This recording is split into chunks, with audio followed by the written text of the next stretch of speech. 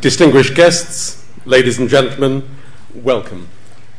Tonight's lecture is the London Hellenic Society lecture for 2011, and it's hosted here at the school by the Hellenic Observatory, which is in the European Institute. Now, the London Hellenic Society is a society with a very long history, 150 years or more, devoted to a better understanding of Greece here in the UK. The Society supports a number of social and cultural activities, and we are honoured to be hosting this lecture this evening. And we're delighted to welcome the President of the Society, George Rhodopoulos, and his wife, who I can see in the audience. Previous lectures in this series have included lectures by His All Holiness the Patriarch Bartholomeus, as well as Mrs. Dora Bakoyani when she was the Mayor of Athens. Now, the London Hellenic Society lecture is an opportunity for us to take another look at Hellenism today from different perspectives, different contexts. For this year's lecture, we thought of looking beyond Greece. And of course, our speaker this evening comes from much further afield. George Bizos has lived in South Africa for the last 70 years. 13 years before that, he'd been born in Kirani, in the Peloponnese, in Greece. But he spent much of his formative years in that expanding Greek city we know as Johannesburg. He learned, in other words, what it was to be an outsider, a refugee. Later, George Bizos would become a lawyer and an advocate, defending the rights of those oppressed under the apartheid regime in South Africa. He became devoted to the struggle. The list of people he has defended reads like a most distinguished list of the main protagonists in South Africa. I can only cite some of the examples for you here. Walter Sisulu, Nelson Mandela, Steve Biko, Govan Mbeki, Winnie Mandela, and in Zimbabwe, Morgan Tsvangirai. Later, George Bizos was instrumental in drafting the Truth and Reconciliation Act for the new South Africa. Not surprisingly, he's been decorated with many international honours, from the International Bar Association, for example, and he's also received the Order of the Meritorious Service from President Mandela himself. It is said that George Bizos has been invited to take up a number of positions in the new South Africa, to be a member of Parliament, a judge, and as well as a cabinet minister. He declined each of those. George Bizos has published his autobiography, Odyssey to Freedom, in 2007, and few books could recount a more impressive life dedicated to defending basic human rights.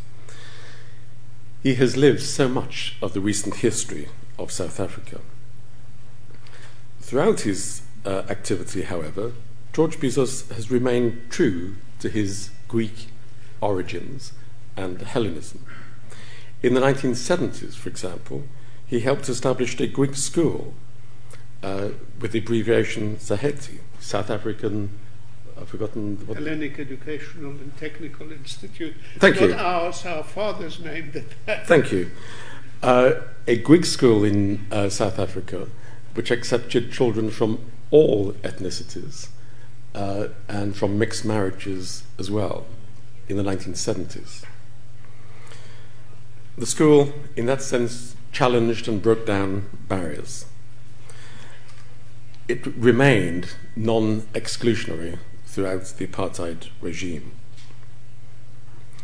Tonight's lecture is suitably entitled Hellenism, Universal Rights and Apartheid.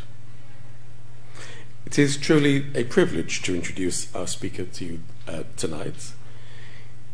He has kindly agreed that after his presentation he will take questions and have a discussion with the audience, and we look forward to that. so there'll be plenty of time for you to ask questions. But before doing so, can you please join me in what is, as I say, a true privilege of inviting to the podium our speaker this evening, George Bizos.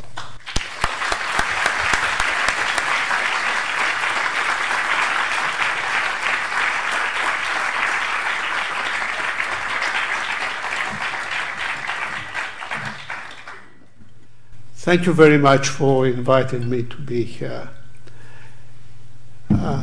I received a letter in the post, and the title to my lecture sounded a little strange. Hellenism? Human rights? That I could understand. But apartheid, that's too much of a cocktail. But thank you for the opportunity of addressing you here, young and old, in such a prestigious place of high learning. And I am delighted to hear of the spirit of Hellenism is well and alive in this institution. Thank you very much for your efforts.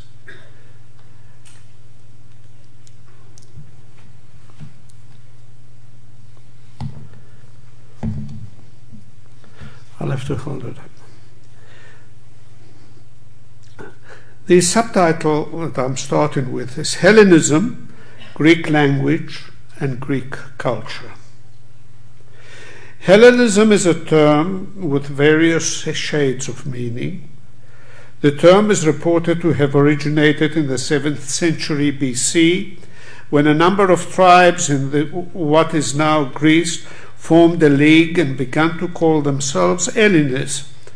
One of the common factors that united them was their language. Professor Constantine Tripanis was a classical scholar who had lived and taught classical literature in Greece, the United Kingdom, Oxford, and the United States. In 1981, he published in Greek and translated into English the work Greek Poetry from Homer to Sepphoris, in which he asserts that despite changes over a period of more than 3,000 years, there is no other language with such a long tradition. My Hindu friends questioned this, by the way, and they've given me a very thick book to prove it, but I haven't managed to go through it completely. Today we refer to ancient Greek as a language that was spoken and written before the beginning of the Christian era. But the Greek language has a rich history and has evolved significantly over its 34th century history. Koine Greek was the language in which the New Testament and the Christian Bible was written. Katharevousa Greek was popular with the church and the elite class. Democratic Greek or Demotiki, is the modern form of the Greek language, which was used by poets, writers, and the common people for many years, since early as 1818, but was officially recognized only in 1976. George Sepphoris and Odysseus Elitis, both Greek nationals, who wrote in Demotic Greek, won the Nobel Prize for Literature in the 20th century. Soldiers, teachers, merchants, architects, philosophers, others left what is now mainland Greece and established themselves globally in many lands, including the Hellespont, Egypt, Asia Minor, Italy, Armenia, and Russia. They introduced the Greek language, art, culture, and religious practices in these places, and it spread. During the late 6th and early 5th century BC, the word Hellenism acquired a new meaning, in inverted commas, doing things the Greek way. This new meaning could be found not only in the city-states in mainland Greece, but also in the islands, and especially in the city-states where Athens did business. The form of government in most of these states, if not dictatorial or democratic, was generally speaking oligarchical. In about 594 BC, Solon became the Archon of Athens. Solon was determined to reform the Athens constitution and laws to put an end to the tyrannical practices of the rich against the poorer classes. He introduced laws that would enable poor farmers who had been enslaved to get their land back and to prohibit enslavement if a debt was not paid. Solon's most important contribution was constitutional reform. Widely considered the father of democracy, Solon extended the franchise to the poor. They received the right to be members of the ecclesia or the assembly. They received the right to be members of the ecclesia and to partake in the justice system by sitting on a jury and having a say in the manner in which magistrates were appointed. In order to prevent plutocrats from making changes, Solon introduced provision in his constitution that would make it difficult to amend. He then left Athens in order to avoid impeachment by the rich. When Clisthenes became Archon, he relied on his foundation. He amended the constitution to prevent the 3 tribes of Athens from depriving the newly enfranchised Athenians. He divided Athens into an additional 10 areas and established Demus. This is where democracy comes from. A good English translation would be wards, I suppose. He also enfranchised, emancipated slaves, admitted many skilled workers as citizens. This broke the power previously exercised by the 3 tribes and their noble families and friends. In order to prevent tyrants from taking over, he introduced provisions in the constitution to ostracize strong-minded persons.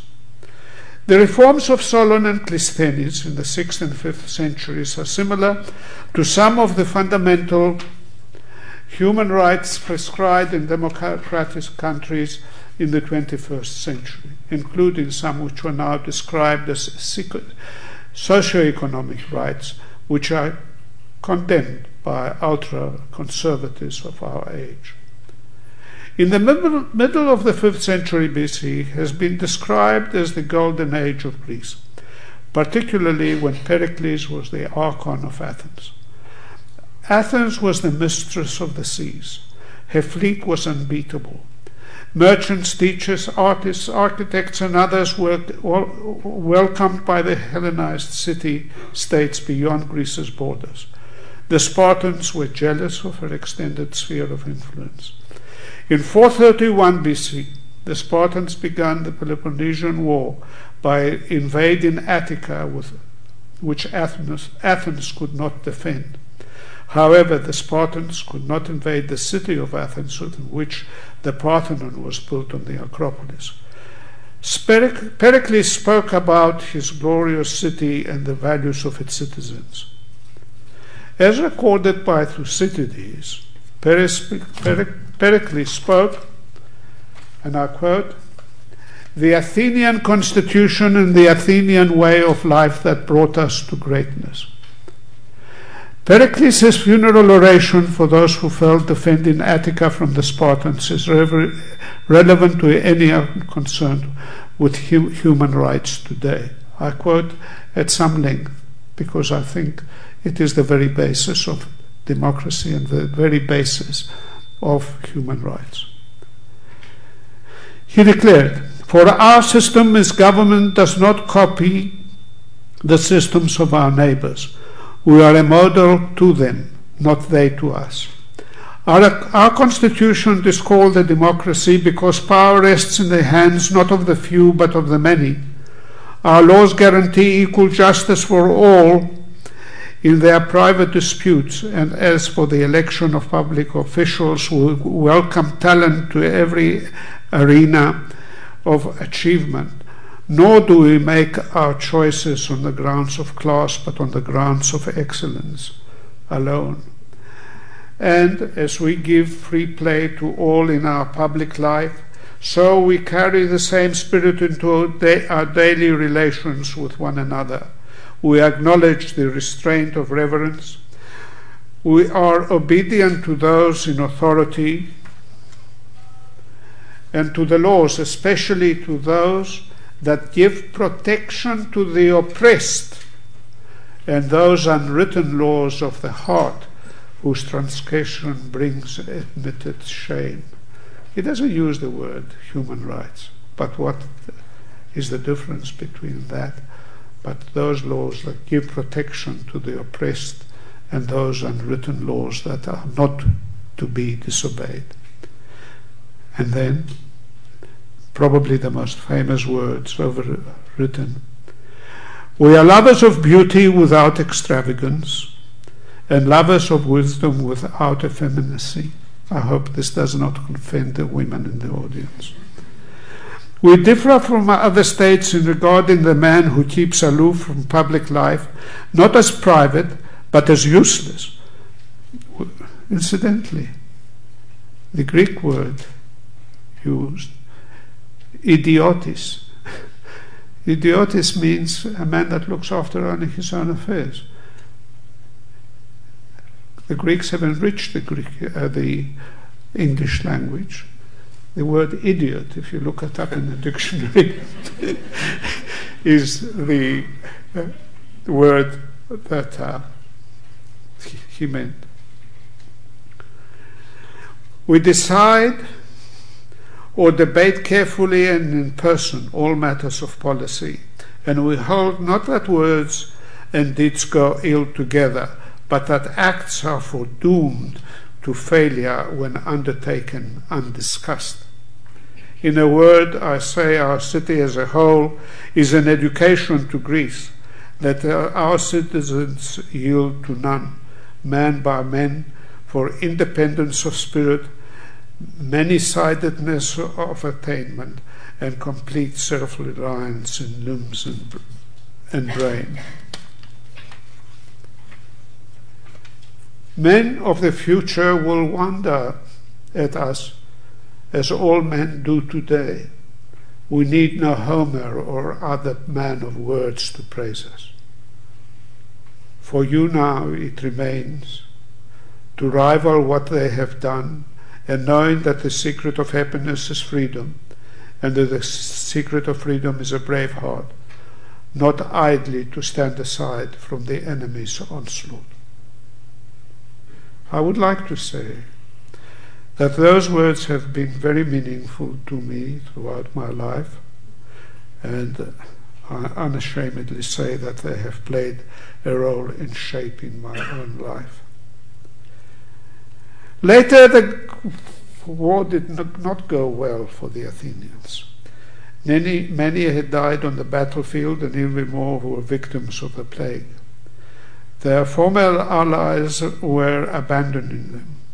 The islands of Mytilene and Lesbos fortified their harbors.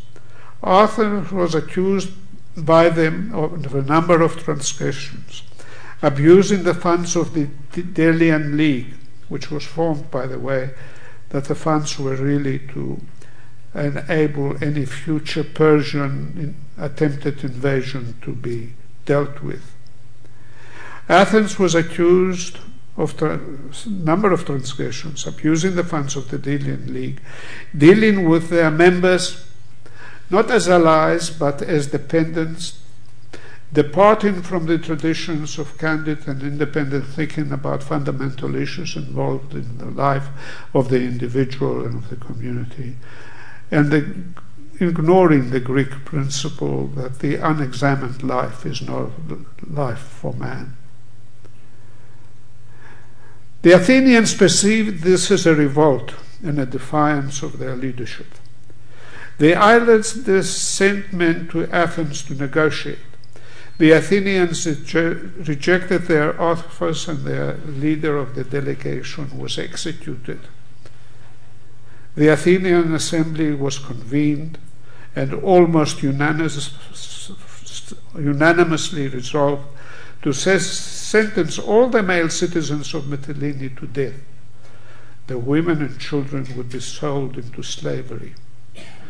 A trireme was dispatched to Mytilene to implement the decision. The leader who had proposed the punishment was one Cleon. But there was a Diodotus, called for a new gathering of the assembly for the following day in order to revoke the harsh and inhumane punishment imposed on the Mytileneans. In what has become known as the Mytilenean debate between Cleon and Diodotus, Cleon began by questioning the very value of democracy. Listen to the words that you must have heard and be familiar with from others these days. Personally, said Cleon, I have had occasion often enough already to observe that a democracy is incapable of governing others. This is to the assembly of Athenians. And I'm all the more convinced of this when I see how you are now changing your minds about the Mytileneans. Cleon proceeded to question the very worth of free speech and described the Athenians as victims of their own pleasure in listening are more like an audience sitting at the feet of a professional lecturer, you hear of that, Professor, than a parliament discussing matters of state. The auditors responded as follows. Haste and anger are the two greatest obstacles to wise counsel. The auditors considered whether the question was not whether the Mytileneans were guilty so much as to whether the Athenians were making the right decision for themselves. The auditors went on to question whether the death penalty was really a means of deterrence from revolt or just the opposite, and said, quote, we should recognize that the proper basis of our security is good administration rather in fear of legal penalties. He finished by asking the Athenians fundamentally to question what is right and just, and ask them to look to moderation rather than aggressive punishment. Diodotus urged the Athenians to spare the Mytileneans in an effort to create an alliance. The assembly revoked the earlier decision. Another trireme was sent to stop the first, and the lives of the total male population and the freedom of the women and children were saved. But more than 1,000 islanders were killed in the skirmishes before that came about. Thucydides, who recorded these events, made the following observation.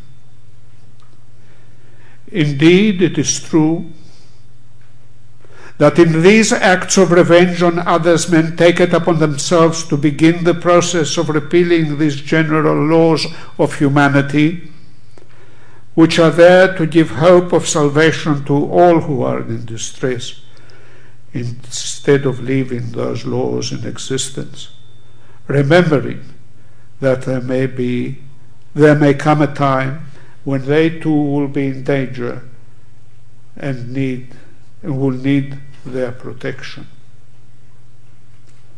The general laws of humanity referred to by Thucydides were the written laws from the time of Dracos, Solon, and Clisthenes, when they were archons.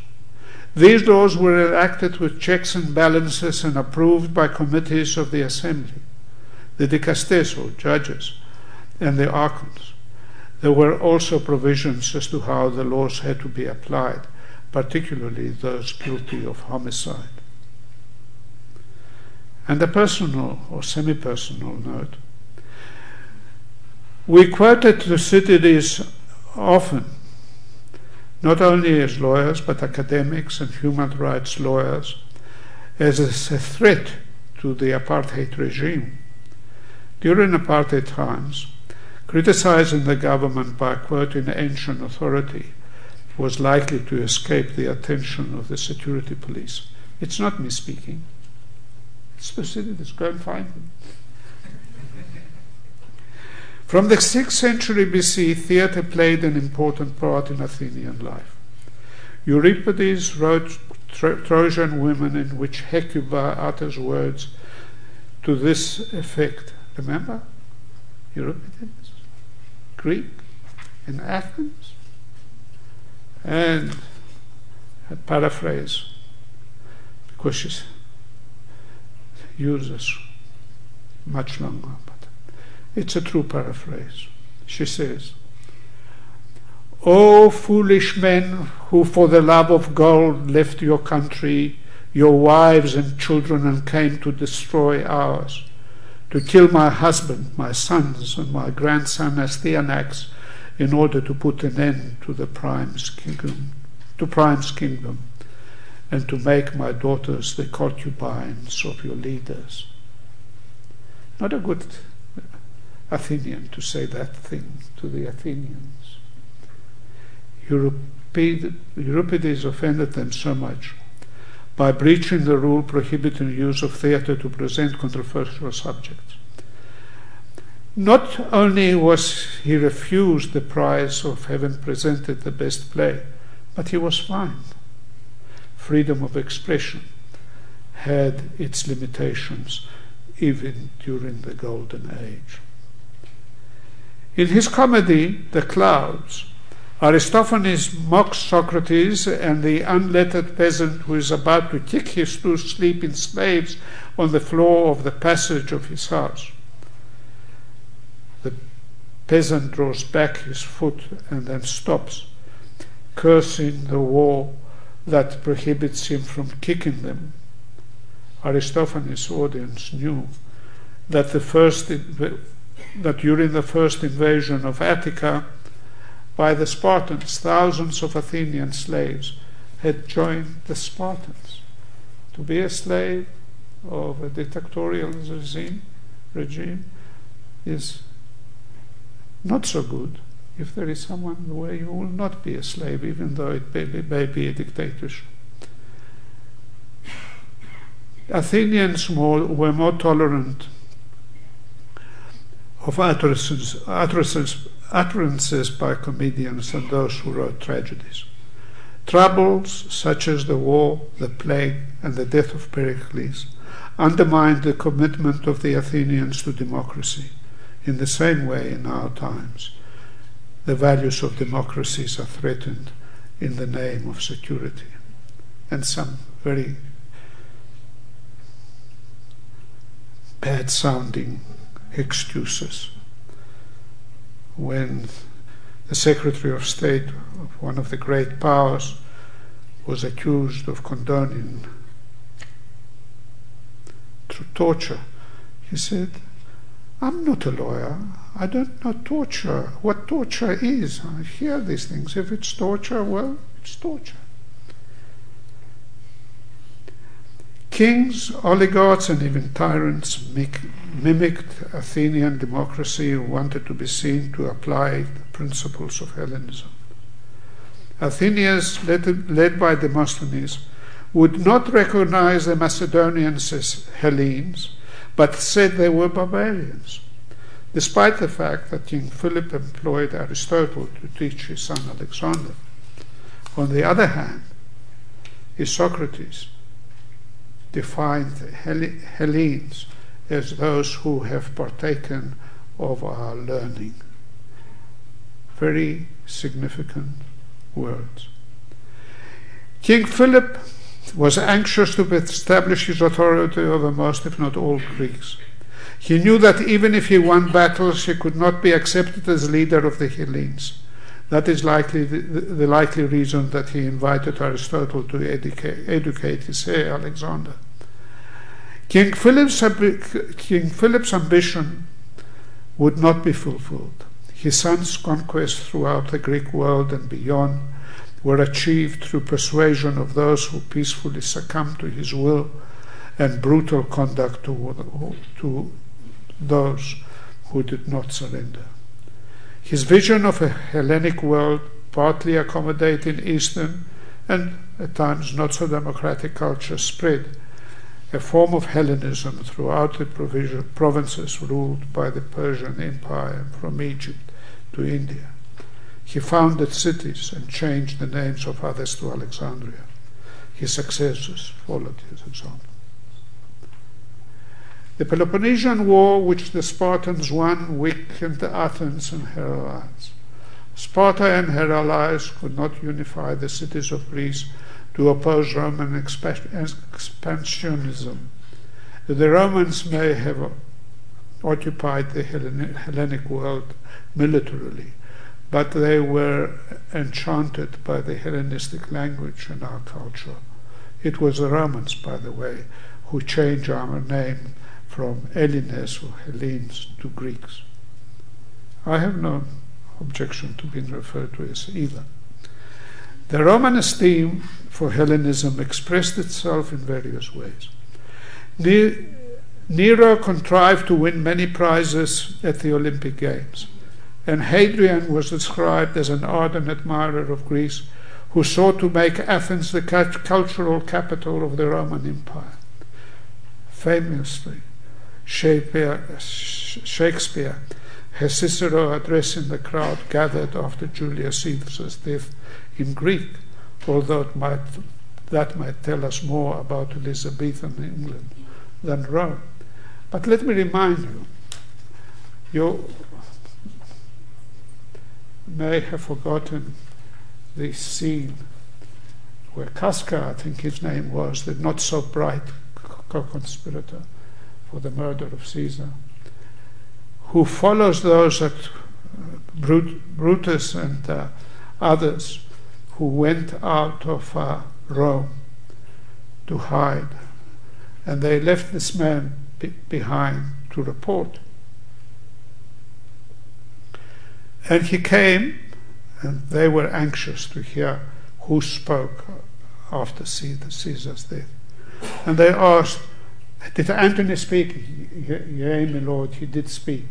"And what did he say?" He gives this ordinary man, although one of the co-conspirators, gave a garbled version of the French Roman's countryman's speech.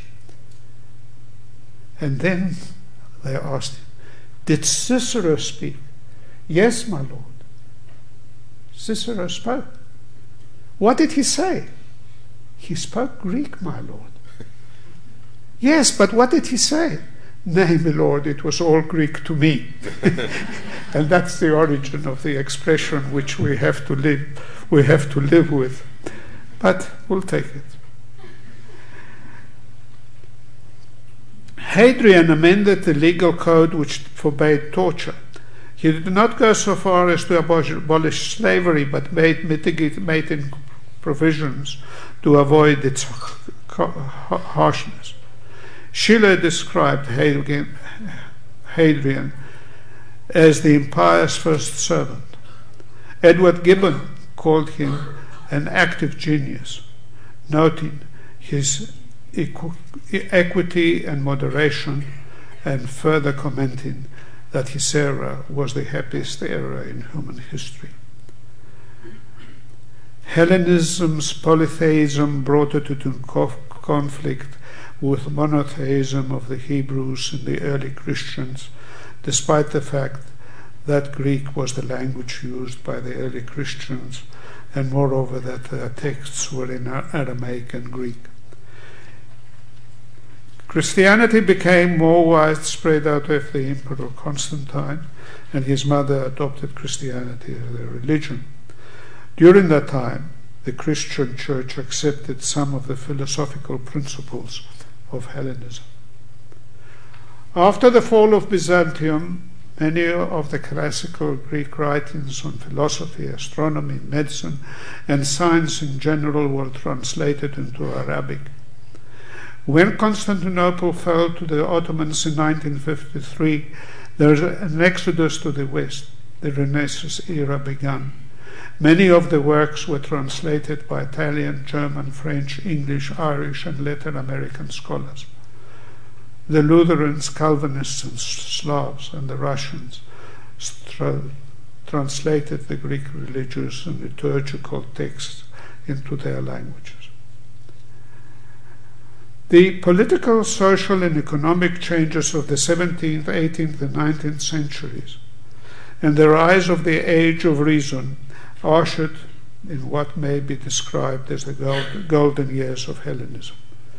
Doric, Ionic, and Corinthian columns were considered essential for the facade of public buildings, universities, museums, and galleries.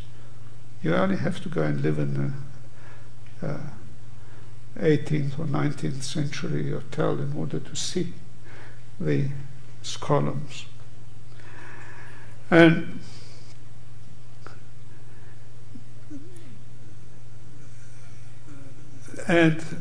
astronomers, mathematicians, physicists, doctors, chemists, pharmacists, engineers, inventors, and others introduced Greek word into English. You've probably heard of the word that we Greeks should be proud. Don't worry. Greeks have a word for it.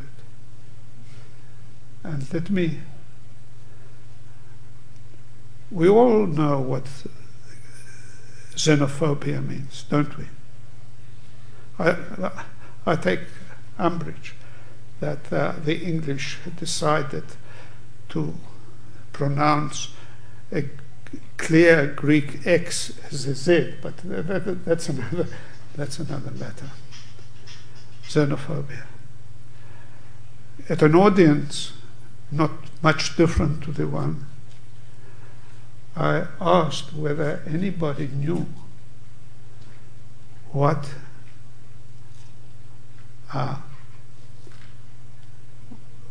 xenophilia meant.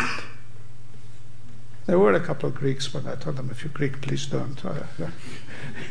You are excluded. Hardly anybody knew. The lecture was about refugees. But we Greeks have words for it. Greek names were used by newly established towns and states in America. Greek, Latin, and classics are still taught by leading universities. Philhellenes rejoiced when in March 1821 a war of independence was declared by the people of Greece.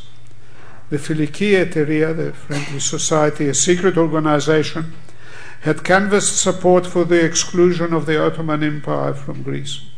Many responded. The most famous, Lord Byron, was the most prominent of those who went to Greece and wrote poems and praise of the revolt. He even cursed his countryman, Lord Elgin, for having removed works of art from the Parthenon. We'll not discuss this today. It's for another day. Lord Byron is considered one of the heroes of the Greek independence. Upon his death, Dionysios Solomos, who wrote a hymn to liberty, wrote a praise poem entreating liberty to stop lashing out with its sword and to join the Greeks in mourning the death of Lord Byron. His statue is among the heroes of the revolution in the middle of Athens. Democracy had to compete with royalty in the newly independent Hellenic Republic because after the Napoleonic Wars, Metternich of the Austrian Empire could not envisage a state without a king. Military putsches would take over during the 20th century until democracy was firmly established in 1974 by the previously examined Prime Minister Konstantinos Karamanlis. It is not a direct democracy such as envisaged by Solon and Clisthenes, but with all its recent problems, it appears to be working. I have an answer, because I'm inevitably going to be asked, what is happening in Greece now? The answer is, don't worry, it will remain Greek. It is clear that human rights have a history that spans millennia. I will take a moment to speak briefly about human rights over the last 100 years, particularly as they exist or are absent in South Africa. Shortly after his release from prison, Nelson Mandela visited the small committee drafting a proposed Bill of Rights and Constitution. His advice to us that we had to make sure that the Constitution was good for all the people of South Africa, not only a particular political party. His view prevailed both at the negotiating table in CONDESA, the negotiation forum at the end of 1993, and the Constituent Assembly after the first democratic election.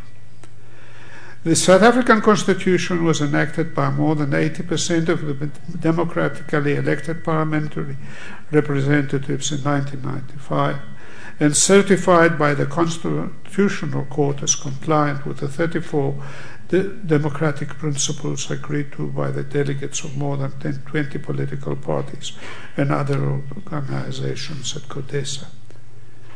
The Constitution is not cast in stone. A number of amendments have been adopted by the necessary two-thirds majority. None of the founding principles have been altered.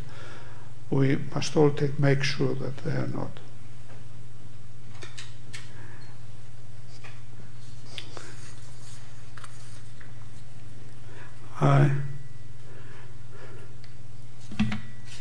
I'm going to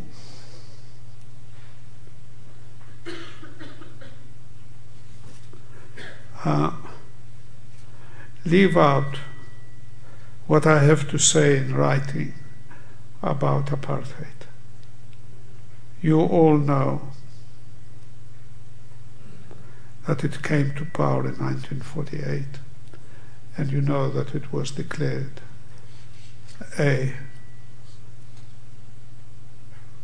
by the United Nations as a crime against humanity.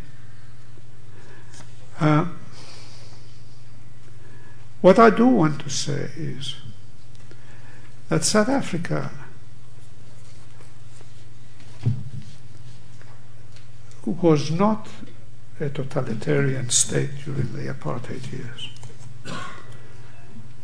There was that little bit of space for lawyers, academics, people who were lovers of liberty, to do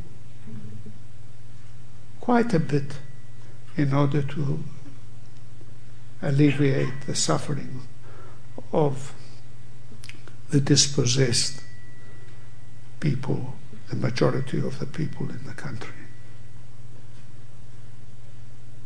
There were many judges, some of them very bad judges, but there were some good ones who actually used the equitable principles in order to alleviate the harshness of the statute laws established by the apartheid regime. We were fortunate in having a leader in Mr. Mandela who was trusted by the vast majority of the people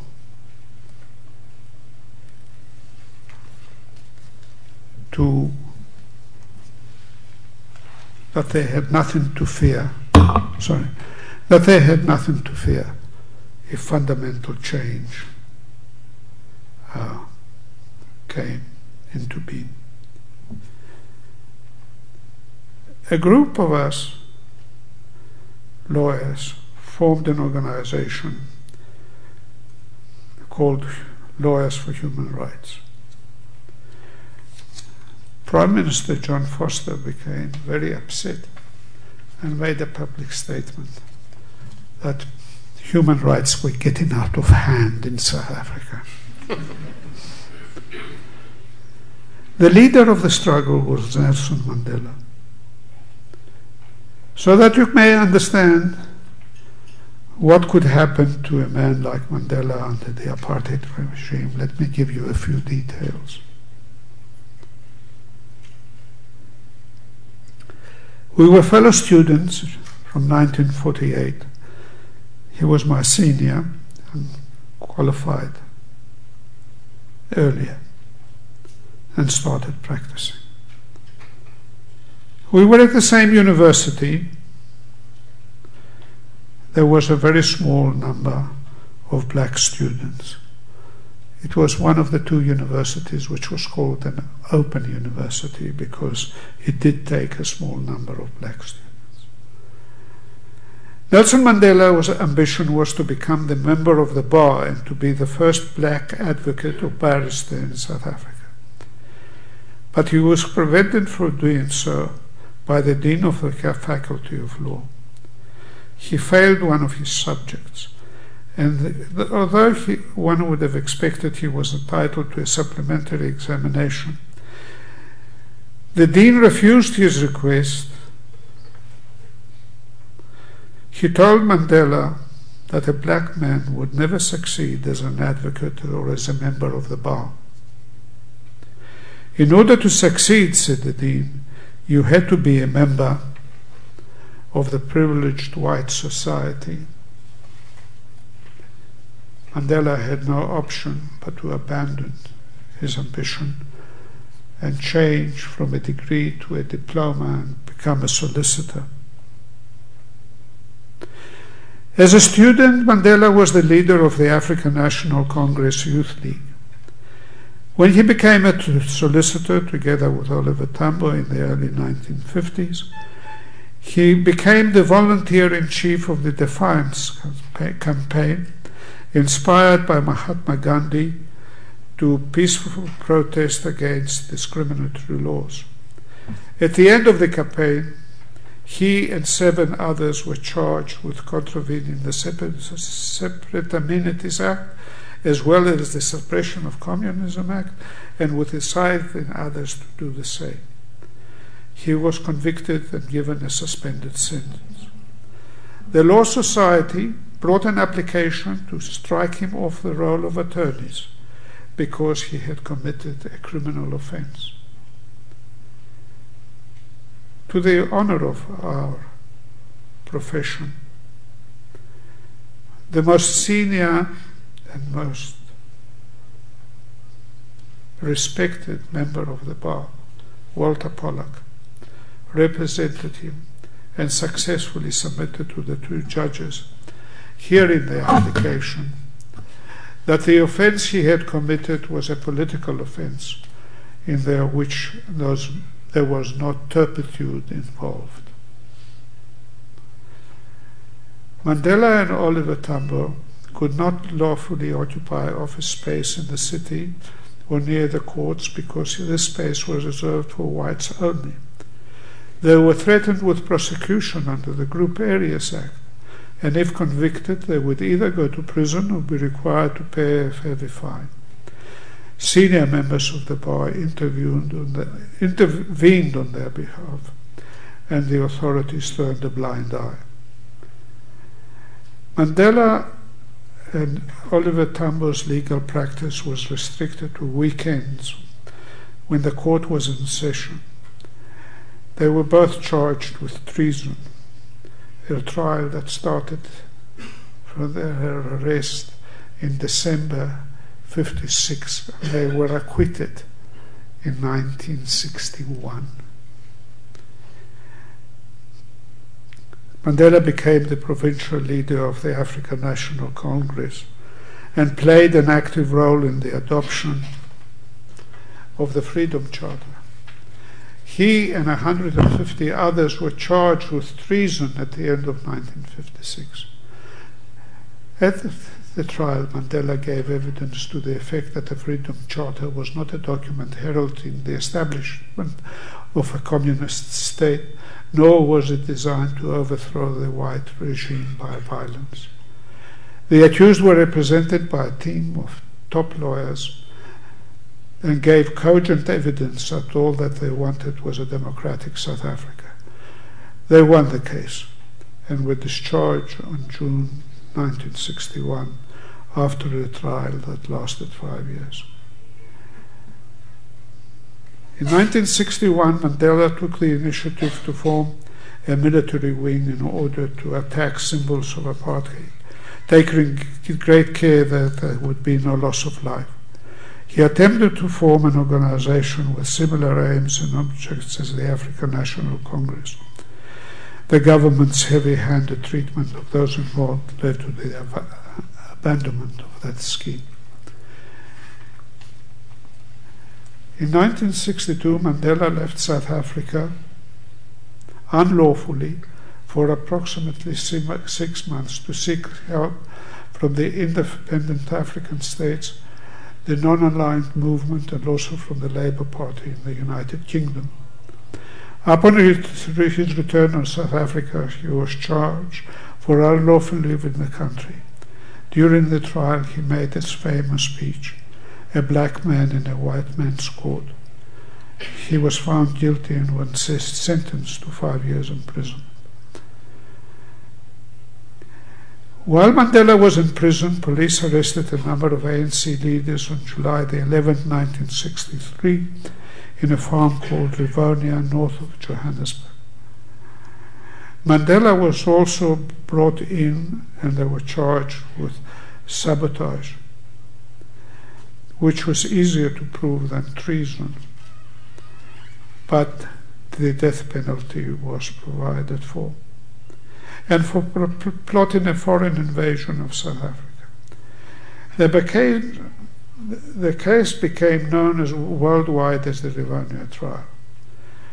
The prosecution compared the accused to members of the Red Brigade of Italy, the Baader-Meinhof of Germany, and the PLO terrorist organization in Palestine, so they said. The smear did not stick. The word preferred the vision of the accused, that they wanted freedom to live in a country where the human rights of all people were protected. You must be familiar with Mandela made the following closing remarks. "During my lifetime, I have dedicated myself to the struggle of the African people. I have fought against white domination, and I have fought against black domination. I've cherished the ideal of a democratic and free society in which all persons live together in harmony and with equal opportunities. It is an ideal which I hope to live for and to achieve, but if needs be, it is an ideal for which I am prepared to die." The main and only witness to give evidence in mitigation of sentence was the celebrated writer Alan Paton. I'm sure that most of you are familiar, particularly his novel Cry the Beloved Country, which I am told has more than 30 million copies have been printed.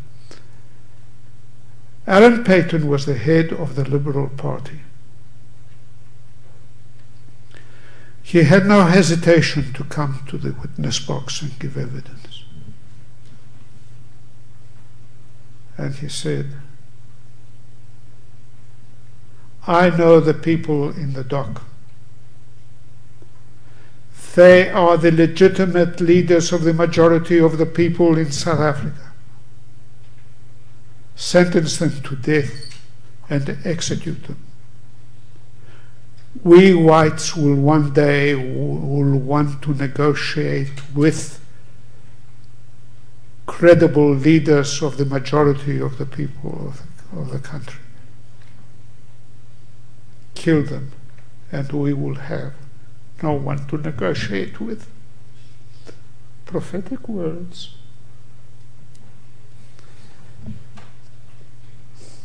They were all convicted. It was feared that there would be a death sentence.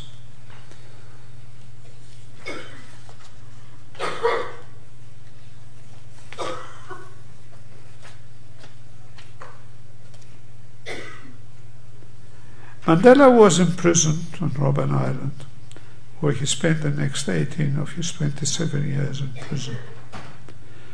I was the only advocate or barrister that had access to Nelson Mandela throughout his lengthy imprisonment. You had to spend the whole day on the island because the ferry took you there in the morning and only left late in the afternoon. We had a lot of time to talk. It was inevitable that we would speak about democracy, various forms of government, and speculate about the future about which we were both optimistic.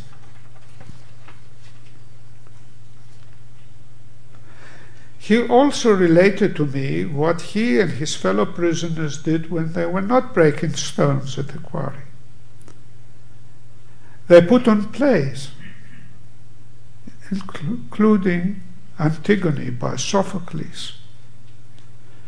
Nelson Mandela played the role of Creon, the dictatorial king who would put Antigone to death for, contrary to his decree, burying her brother.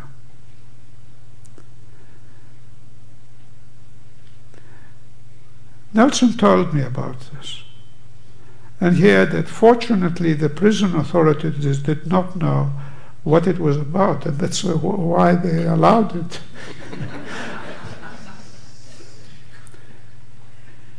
He and I did know. And we also knew that they played Unwill's version of Antigone after the French occupation of France by the Nazis. And it went on for months. The Germans didn't know that there were adaptations in the classical play in order to incite people to take part in the resistance. And I'll never forget the difference. Ismini was reminded, because I want to thank Ismini, because she's in the audience and she's arranged my life and my travels and everything else. Ismini is a weak character in the play of Sophocles. But the chorus draws the attention of Creon that the ideas of Antigone are catching on. Have you heard what Ismini has said? And he put words in Ismini's mouth which accorded with that of Antigone.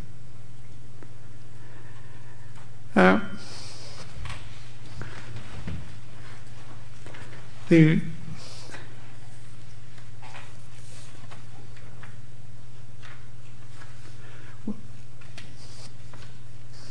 told me that it was a great lesson for him, that it was very important that rulers,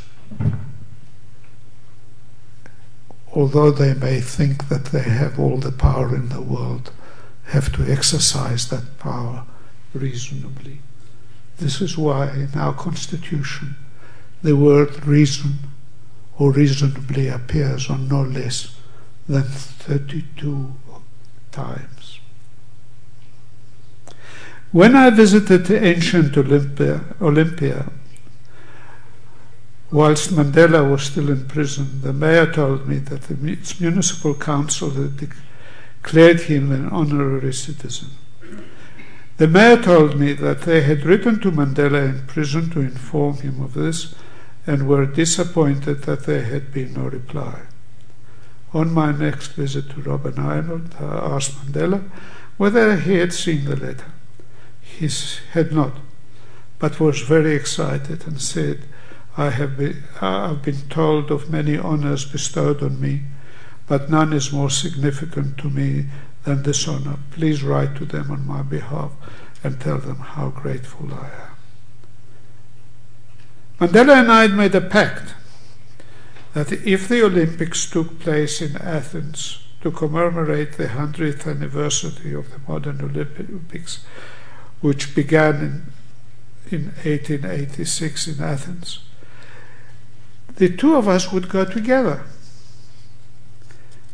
Our pact was based on optimism that he would be free from life imprisonment and the 1988 Olympics would be given to Greece. Unfortunately, neither happened. He was still in prison and Greece didn't get the Olympics, but only much later. But Nelson Mandela, his wife Gracia Machel, and my wife Areti, and I went to Greece with the four of us after he was freed. His term as president had come to an end. The main purpose was Nelson Mandela was to sign the Olympic truce in preparation for the Athens Olympics in 2004. There was a lone hope by George Papandreou, who was then Minister of Foreign Affairs, that if Mandela called that all wars should stop during the period that the Olympics were taking place, it might catch on. The world didn't listen to Mandela. When we got to Athens, went to the hotel, the curtains had been drawn. I opened them and said, "Nelson, come look." Before us was a breathtaking view of the Parthenon. He looked and looked and looked again and said, "George, why do I feel like I've been here before?" He couldn't explain it, and neither could I. But I would like to think that Mandela was simply impressed by all things Greek. When he became president, I was present with him with a Greek television crew interviewing him. I remember that the person asking the questions asked him what did he think of Greece. This was his response: "I know a lot about Greece. I consider her the mother of democracy. I only hope that one day South Africa will become her first worthy daughter." Thank you for listening to me.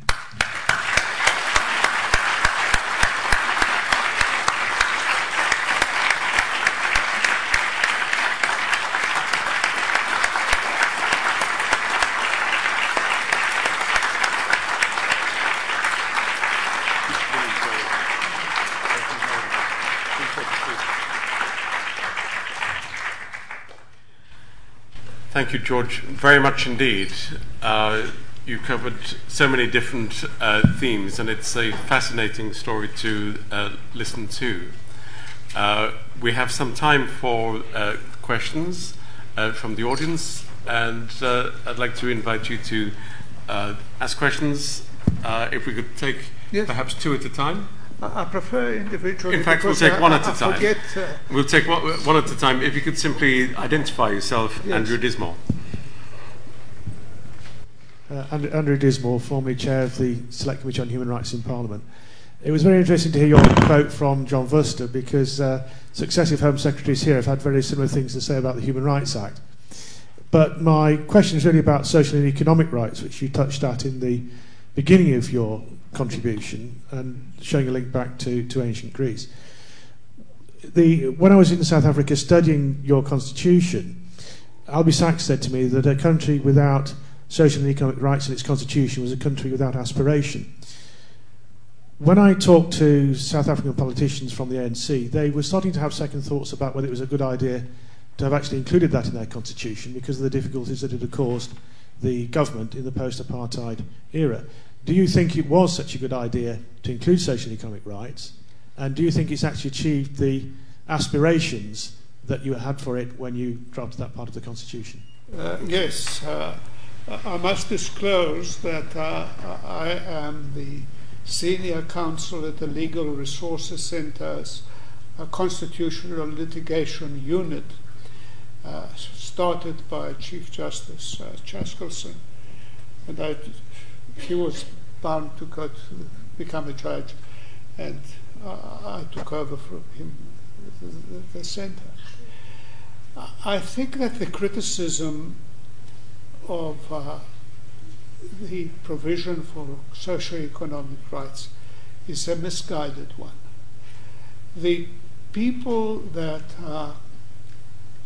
say it promises housing, you can't go, who do you go to and say, give me a house? Well, therefore, you've got no answer, therefore.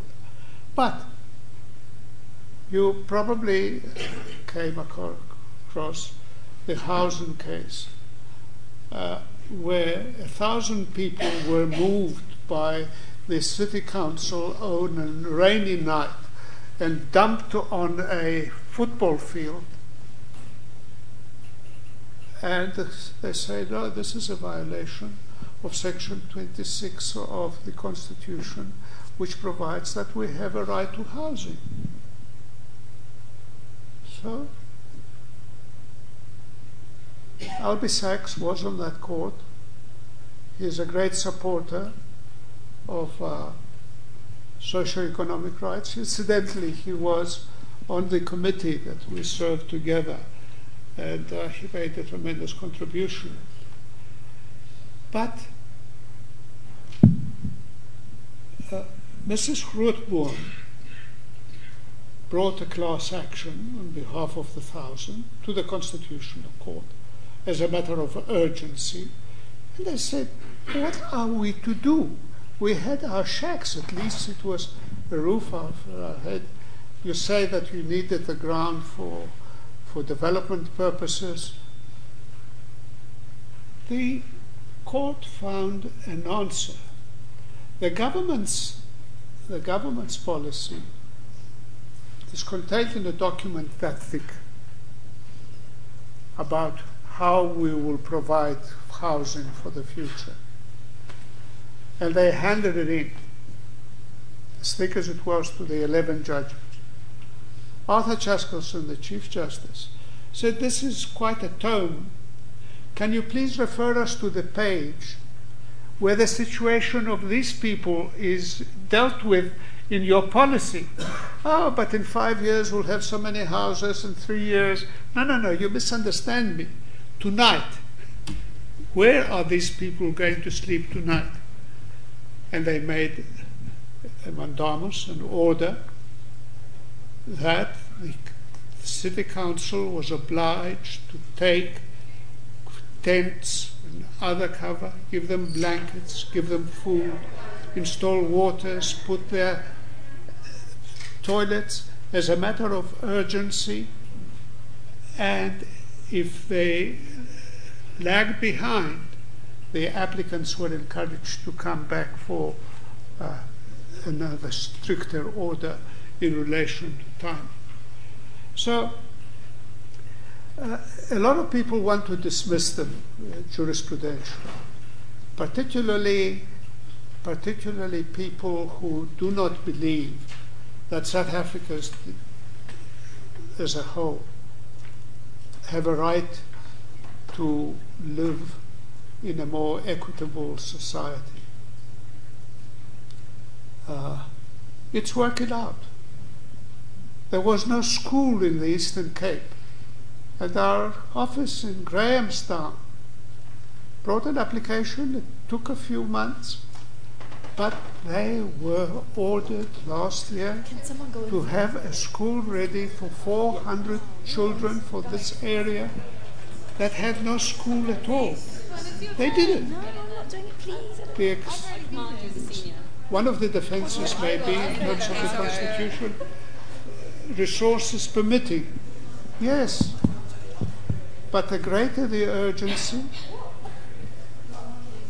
the greater the need for promotion up the list in order to do it.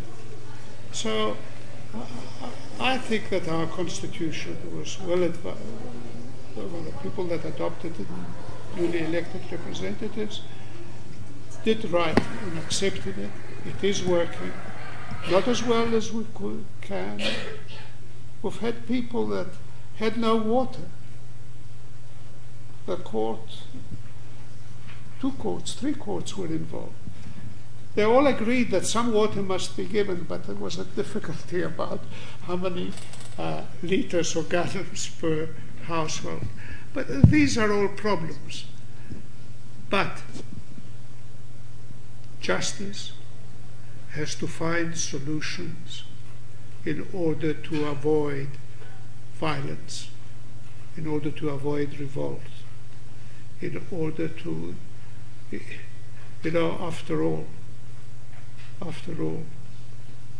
I have my objection to justice being represented as blindfolded. I think we must take that folding off so that you can see and act more swiftly. Thank you. Gentleman here, please. If you could use the microphone, please. Sorry? If you can use the microphone. Kyriakos Choubras, Cypriot journalist. I'll go back to the point in this your most admirable lecture about the Roman Emperor Hadrian. Yes. How do you evaluate his role in this, I call it, preparatory transition from the Roman Empire to Byzantium? And can I have a question to you, Professor? Will the text of the lecture be published? Thank you. I think I've got the easy question. Yes, I meant to say that in actual fact, as you can see, there is a camera at the back of the room. Each of our public lectures now are available for downloading as a podcast, and the transcript of tonight's lecture, George Bizos has kindly provided us with the transcript, and you'll be able to download that from the site of the Hellenic Observatory later this week. So certainly. It's not a brief question that you've asked, and I wonder if you'd like to make just a very brief comment. Yes, I will. A brief comment. Compared to Nero and other bloodthirsty emperors, he was a good man from the point of view of his ideals as a Hellenist. And this is why he is admired so much by us Greeks. And not only us, but the quotes that I made from the great historians that value him that way. Thank you. Time perhaps just for one more question right at the very back, please.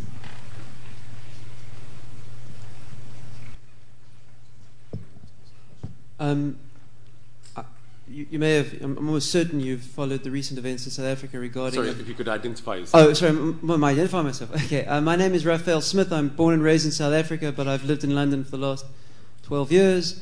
A keen interest in South African affairs and such like. The recent events, in fact, the news broke yesterday or the day before of the Dalai Lama being refused a visa in South Africa, almost certainly for political purposes, with regards to the relationship that South Africa currently has with the Chinese. That's just a sort of a current event. But the question I want to draw from that, the wider question I want to draw, is how vulnerable is the democratic principles that you outlined, the ones that were set in the initial series of negotiations, how vulnerable are those, in your opinion, ultimately to what they call realpolitik, to things that slowly but surely creep in? And how, I know you described that small space that was available during the apartheid years to lawyers and jurisprudential types who figured their way out and around the system. it's a very wonderful image of these lawyers who ultimately toppled this massive system. But when you have didn't do it. The people did it. Yeah, the people did it. I appreciate that, but helped or assisted or provided an intellectual groundwork at least. My question is, in a context that at this moment calls itself democratic, calls itself constitutional. In other words, is it not that much more vulnerable in a strange way to attack? Because it defends itself by saying we are democratic. So I want to know, what is your opinion of that? Yes, specifically in relation to the Dalai Lama, I was very disappointed. And I think that this business of he withdrew his application and we couldn't do it, I only noticed that my visa to come to London expired on the 31st of August, 3 days before I was to be here. My secretary phoned the Consul General of Johannesburg, and they said, well, 6 or 7 days it'll take, but he's going to catch a plane on Friday night. I said, well, let him come and let's see what we can do. And I explained the position. I apologized that I put them under pressure. And they said, give us your secretary's cell phone and we will send a message. The next morning a message came, your visa will be here in Johannesburg from Pretoria at 11 o'clock, please come and fetch it. So I don't buy this business of it takes time. But realpolitik is unhappily part of life. I was most disappointed that a most senior politician in the United States, when he was asked a question, but you are being inconsistent, you go into Libya but you don't go into Syria. And you know what his answer was? It may be inconsistent, but sometimes inconsistency is good politics. Unashamedly. And I don't buy this business that the Dalai Lama withdrew his application. They made it impossible for him. And do you think nobody will take responsibility. They've already got their excuse that we don't take instructions from the Chinese. No, we're a democratic country. But he withdrew his application. They don't fool me, and I'm sure they don't fool you and many other people. But that is the lack of realism that even inconsistency is considered to be good politics. Okay. Thank you. We're out of time, but I've already mentioned about the lecture being available for you. In closing, can I thank once again the London Hellenic Society for facilitating the lecture, and